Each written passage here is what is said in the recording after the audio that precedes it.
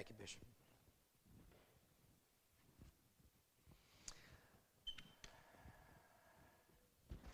Well, good morning once again.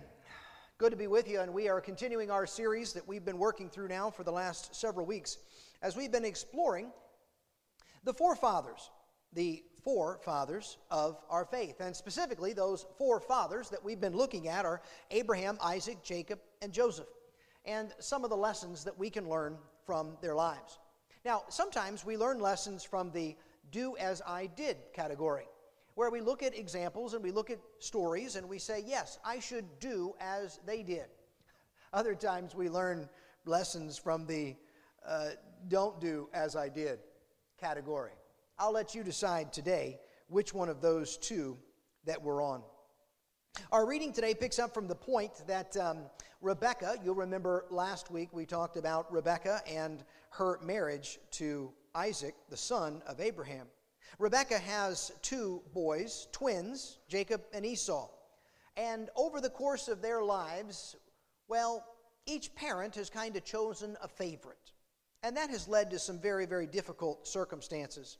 In this particular moment, Rebekah is helping her favorite son, Jacob, pull a quick one over on Isaac. You see, the birthright, the blessing, the family heritage, the family blessing from father to son is rightly to go to the oldest son, and that would be Esau. But Rebekah wants her favorite son to have this blessing. And so she connives and contrives with Jacob to pull a quick one over on Isaac. Isaac at this point is very old. Isaac at this point is blind. And so the plan is this. They almost cartoonishly dress Jacob, who's smaller and thinner, in the oversized, rough outdoorsman clothes of Esau. And to cover his thin and small and hairless arms, she wraps his arms in animal skins. And so that gives you the background, that gives you the context of where we're going to start our reading today. Our reading is going to pick up in Genesis chapter 27, and we're going to begin in verse 24. So this is where we are up to this point, and we pick up the story at verse 24. Isaac asked, "Are you really my son Esau?" "I am," Jacob replied. Isaac said, "Bring me some of the wild game for me to eat, my son, and then I will bless you." So Jacob brought it to him, and he ate it. And he also brought him wine, and Isaac drank. And his father Isaac said to him, "Come here and kiss me, my son." So Jacob went over and kissed him. And when Isaac caught the scent of his clothing, he blessed him, saying, "Yes, my son smells like the scent of an open field, which the Lord has blessed. May God give you the dew of the sky, the richness of the earth, plenty of grain and new wine. May peoples serve you, and nations bow down to you. You will be lord over your brothers, and the son of your mother will bow down to you. May those who curse you be cursed, and those who bless you be blessed." Isaac had just finished blessing Jacob, and Jacob had scarcely left his father's presence when his brother Esau returned from the hunt. He prepared some tasty food and brought it to his father. And Esau said, "My father, get up and eat some of your son's wild game. Then you can bless me." His father Isaac asked, "Who are you?" "I am your firstborn son," he replied, "Esau." And Isaac began to shake violently and asked, "Then who else hunted game and brought it to me? I ate all of it just before you arrived, and I blessed him, and he will indeed be blessed."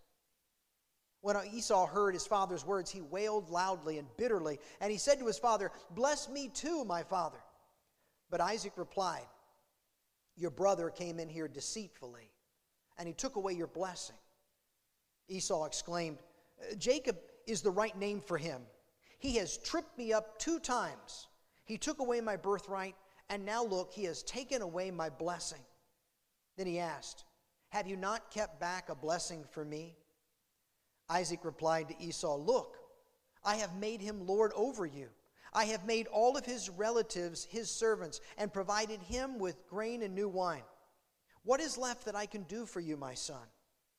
Esau said to his father, "Do you only have that one blessing, my father? Bless me too." Then Esau wept loudly.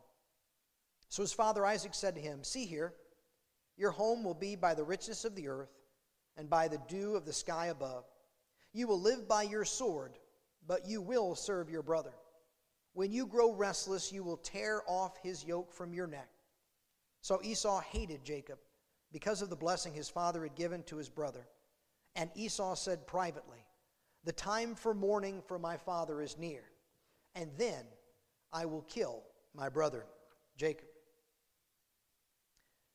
I tell you what, this is no easy story for us to make sense of. This is a very challenging dilemma to be in. And in fact, throughout the course of Christian history, in fact, even longer than Christian history, throughout the course of scholarly biblical work, even the ancient Jews had a really hard time making sense of this story. I mean, everything about this story seems to be head over heels. Everything about it seems to be completely wrong. The person that you know in your heart you're supposed to be rooting for is the bad person. You know that Jacob is the one who's going to be the son that promise is going to come through. You know the story and you know how it's all going to end. But looking back at this chapter of it, you find him to be a very despicable person. I mean, he starts by deceiving his own father. His father Isaac, the son of promise. He steals twice from his older brother Esau. And then over the course of the rest of this story, manipulates numerous people in many different ways to increase his popularity, to increase his fame, to increase his wealth.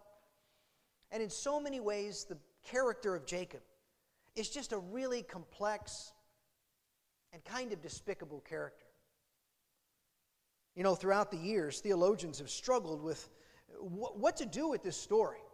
What do you do with the story like this? What do you do with the story where the main character, who's the hero, is actually a bad person?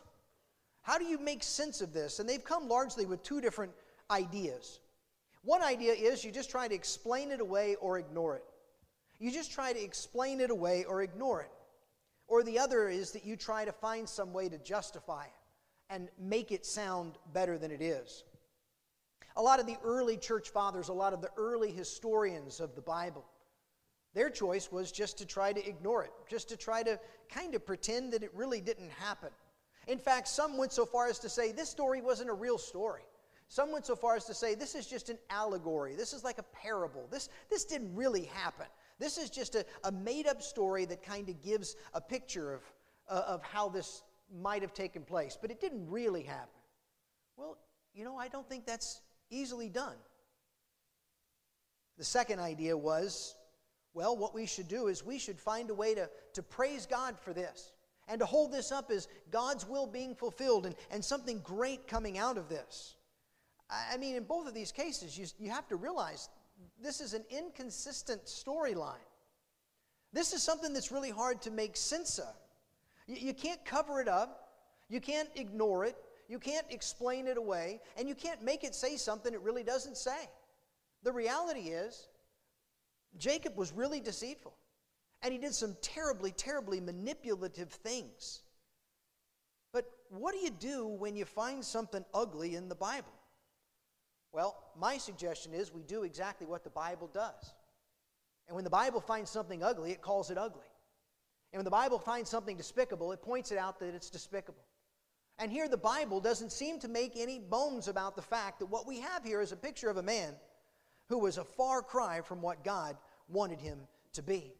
The good news of this is that in the midst of this darkness and in the midst of this storm and in the midst of all of this turmoil, there are some really wonderful and beautiful things that we can see as God shines His light into this story in some really powerful ways.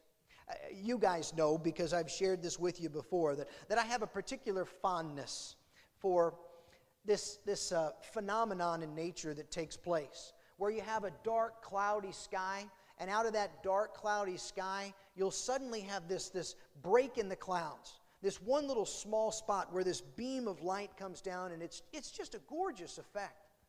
Growing up, we called those kips. I learned that the actual name is crepuscular ray. which the former science teacher in me was just ecstatic to learn. Crepuscular ray. It just makes you sound smart. Next time you're driving down the road and you see one of these, you can turn to your kids and go, look at there, son, that's a crepuscular ray. But you know exactly what I'm talking about. That kip, that big that light that comes down through the midst of that dark, dark cloud. You know, in some ways, I think that's kind of how this story falls out. Because it's easy to see the darkness, isn't it? Isn't it easy to see the deceit and the ugliness and the sin and the lying and the cheating and the stealing? There's so much in this that's ugly. There's so much in this that's dark. But into this dark story, God shines this beautiful light. And the light comes down in three ways. God's going to shine His light into the very sin that's taking place. He's going to shine His light into the scarred, the ones who are injured and wounded by this. And He's going to shine His light into the saga, the continuing story that's going to take place. You know, no matter how dark things get, no matter how dark things get in your life and mine, we'd be wise to be reminded that there's always a ray of light that comes through even the darkest of those clouds. God shines, first of all, into the sin. You know, every part of this story is just filled with sin, filled with darkness, filled with mistakes, filled with all kinds of turmoil. It started all the way back in the womb with Jacob and with Esau. From the very womb, they were already in conflict. Genesis chapter 25, verse 22 says, "But the children struggled inside her, and she said, 'Why is this happening to me?' Verse 26 says, 'When his brother came out with his hand clutching Esau's heel, they named him Jacob,' heel grabber, one that tries to trip up somebody." That's what his very name means. Imagine going through life being called the one who tries to trip up somebody. And maybe some of you know what it's like to have two children in the womb that are already at battle with one another. But that's how it started from the very beginning for these two. And then it boiled over into the stew. That was a bad dad joke, but it did. It boiled over into the stew. Genesis chapter 25 says this, "Jacob cooked up some stew. And when Esau came in from the open fields, he was famished. So Esau said to Jacob, 'Feed me some of that red stuff. Yes, give it to me. I'm starving.' This red stuff is why he became known as Edom, which was his nickname. But Jacob replied, 'First, sell me your birthright.' 'Look,' said Esau, 'I'm about to die. What use is a birthright to me?' But Jacob said, 'Swear an oath to me now.' And Esau swore an oath to him, and he sold his birthright to Jacob." Now, I got to tell you, I've never been starving before. I've never been at a point where I was so famished that I thought my physical body was going to die because of lack of nutrients. I've never been in that kind of situation. And I know that Esau gets all kinds of mockery for giving up something so precious because he got a little hungry. And I'm not here to contend with that, but I am here to say this. He thought he was starving. Whether or not he was really starving is not really the point. Because in trauma, in difficult moments, your perception is kind of the way you think. And as far as he was concerned, his perception was his reality, and he was going to die. And in point of that, if you're going to die, what good is a birthright that you can't even enjoy anyway? So he was acting out of the desperation that he felt. But Jacob, what an enormously demonic thing to do. To your own brother, to take advantage of his state of being in desperation, to extort from him something so precious. It was a shameful thing. And there's just no other way around it. There's no other way but to call ugly what's ugly. And this was a shameful act, one of the really horrendous things to do to family in the Bible. But that still wasn't all, because we have the story of deception that we just read. And so throughout this story, it's really this weird dichotomy, because the person that's supposed to be the hero of the story is the villain in every possible chapter. He's the person that we don't like. He's the one who's taking what's not his. He's the one who's deceiving. He's the one who's stealing. And he's the one that God chooses to bless the world through. This man is an absolute mess. In every possible way, he's a train wreck. But he's the one that God gives the name that his people would wear for generations to come, Israel. He was the one he was named Israel. And all the people that came after him followed that name and carried that name. Why would God choose one like this? Why would God use him? Why not Esau, at least the lesser of two evils at best? Well, the answer is this is what God always does. This is very much in keeping with what we see God always doing.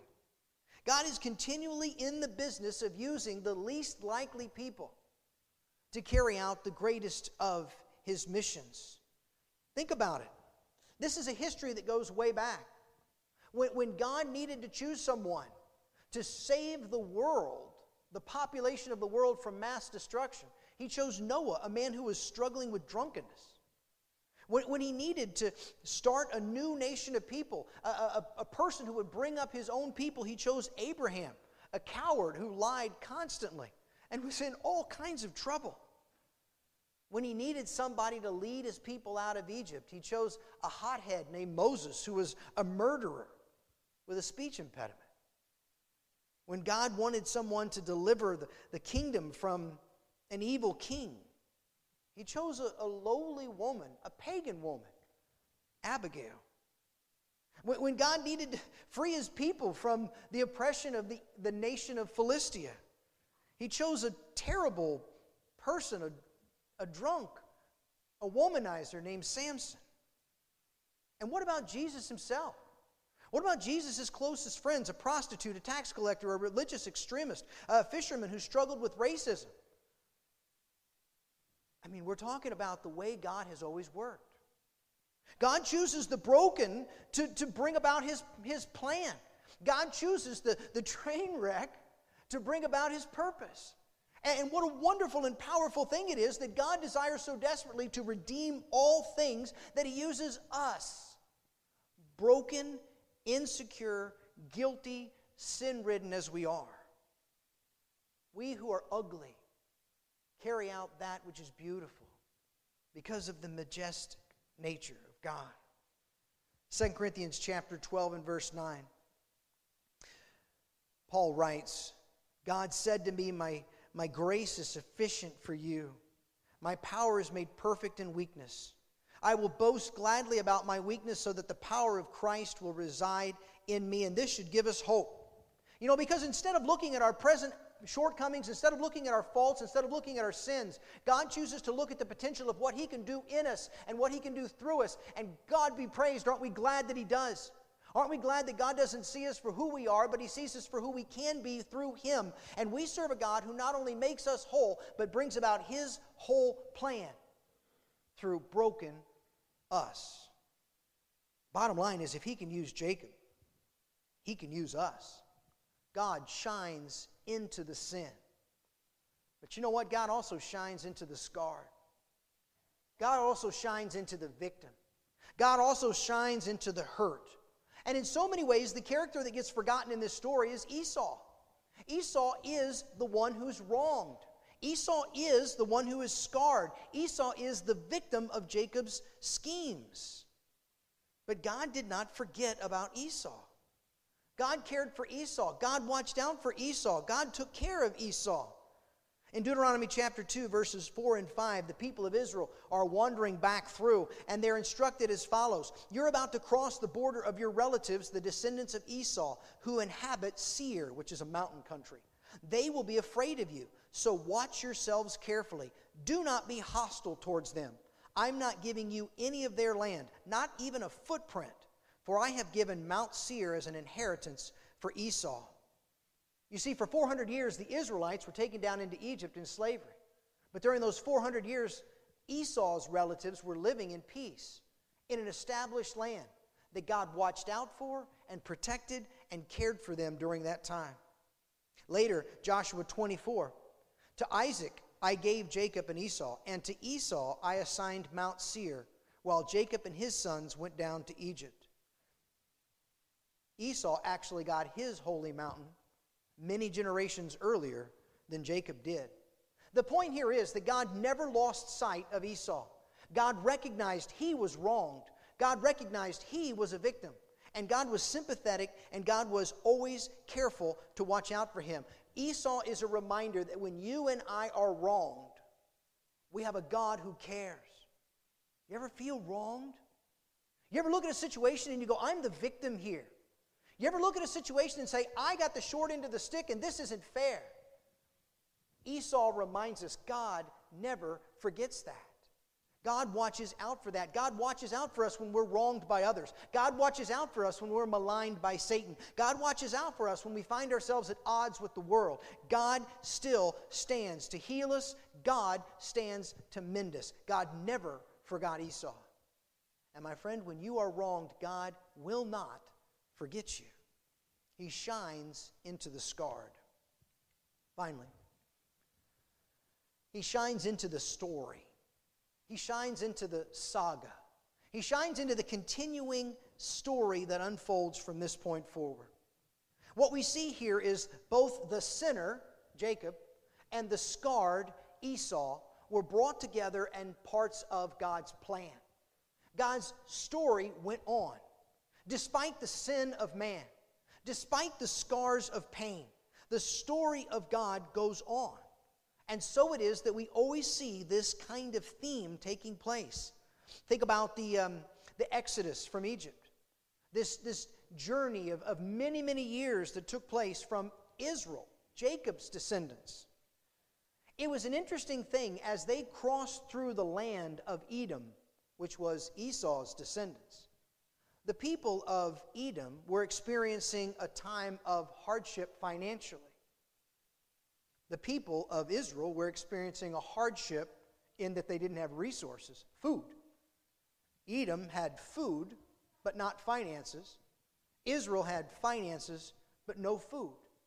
And as they traveled through the land, the Edomites actually sold food to Israel, and Israel provided resources to Edom. Even in something as simple as traversing the land, God was fitting together the needs of both. God was working together all those things that were needful. If God's going to do that for the sinner, and God's going to do that for the scarred, don't you think God's going to do that for us?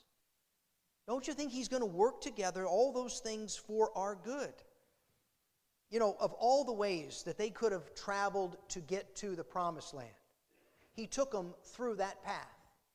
Of all the times that He could have taken them along that path, He took them along that path at the moment that that nation needed that money, and at the moment that Israel ran out of food. And we just see God continuing to line things up perfectly over and over and over again to bring about His continuing story.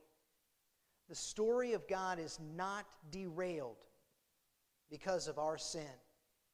And the story of God is not derailed because of our scars.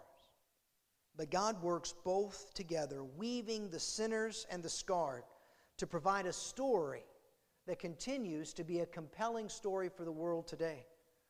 A story of salvation. You see, that's ultimately what both of these nations heard this story to be.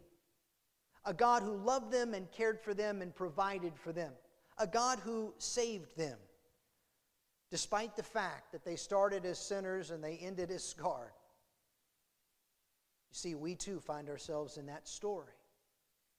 Because we all come to this story as sinners. We all come to this story as sinners. The Bible says all have sinned and fallen short of the glory of God. Anybody who tells you that they're not a sinner is deluded. Because we all are. We've all fallen short. We're all sinners, and we find ourselves in the same place that Jacob did, looking at God, recognizing fully that we are wrong in His sight. And yet, God be praised, He gives us that forgiveness that we so desperately need. Can I say to you, we're all Esau. We're all scarred. We're all hurt. We're all wronged, and we carry the wounds from generation to generation that we continue to pass on to the next. And what we need from that is the same thing that Esau needed from that, a God who is compassionate and caring and concerned. And that same God is compassionate and caring and concerned for us. He looks into your heartbreak and He says, I know it, I feel it. He says, I collect your tears in a jar. You know, you never shed a tear that God doesn't know it and God doesn't care. You see, we're all the sinners. And we're all the scarred. And we all have the same story that we're needing to find a conclusion to. Salvation. We're needing the story to end well. We're needing to find ourselves at the promised land at the end of the story. We're needing to find ourselves in security at the end of the story. We're needing to find ourselves saved at the end of the story. And the saga that we continue to witness to the world today is a story of salvation. Come, sinners. Come, scarred. And find at the cross of Jesus Christ the continuing saga that has provided the salvation, the promised land for your journey. That's really why we're here. That's why we come together in this place every week to praise a God who has done that and to introduce anybody and everybody to the invitation that He gives. Come. You're heavy laden. You're burdened. You're carrying your sins. You're carrying your scars. And God wants to shine into that. And He wants to make you part of His continuing story of salvation. You know, we started service today in such a wonderful way. Seeing that video and watching a life being added into the kingdom of God, being added into the family of God. And you know, that same possibility awaits every single person. We say all the time, the Marysville Church of Christ exists because we believe that every single person living in this community deserves the opportunity to say yes to King Jesus, to put Him on in baptism, to know the joy of salvation, the forgiveness of sins, and the gift of the Holy Spirit. Come scarred. Come sinful. Find your place in the story. Now, if we can help you in any way with that,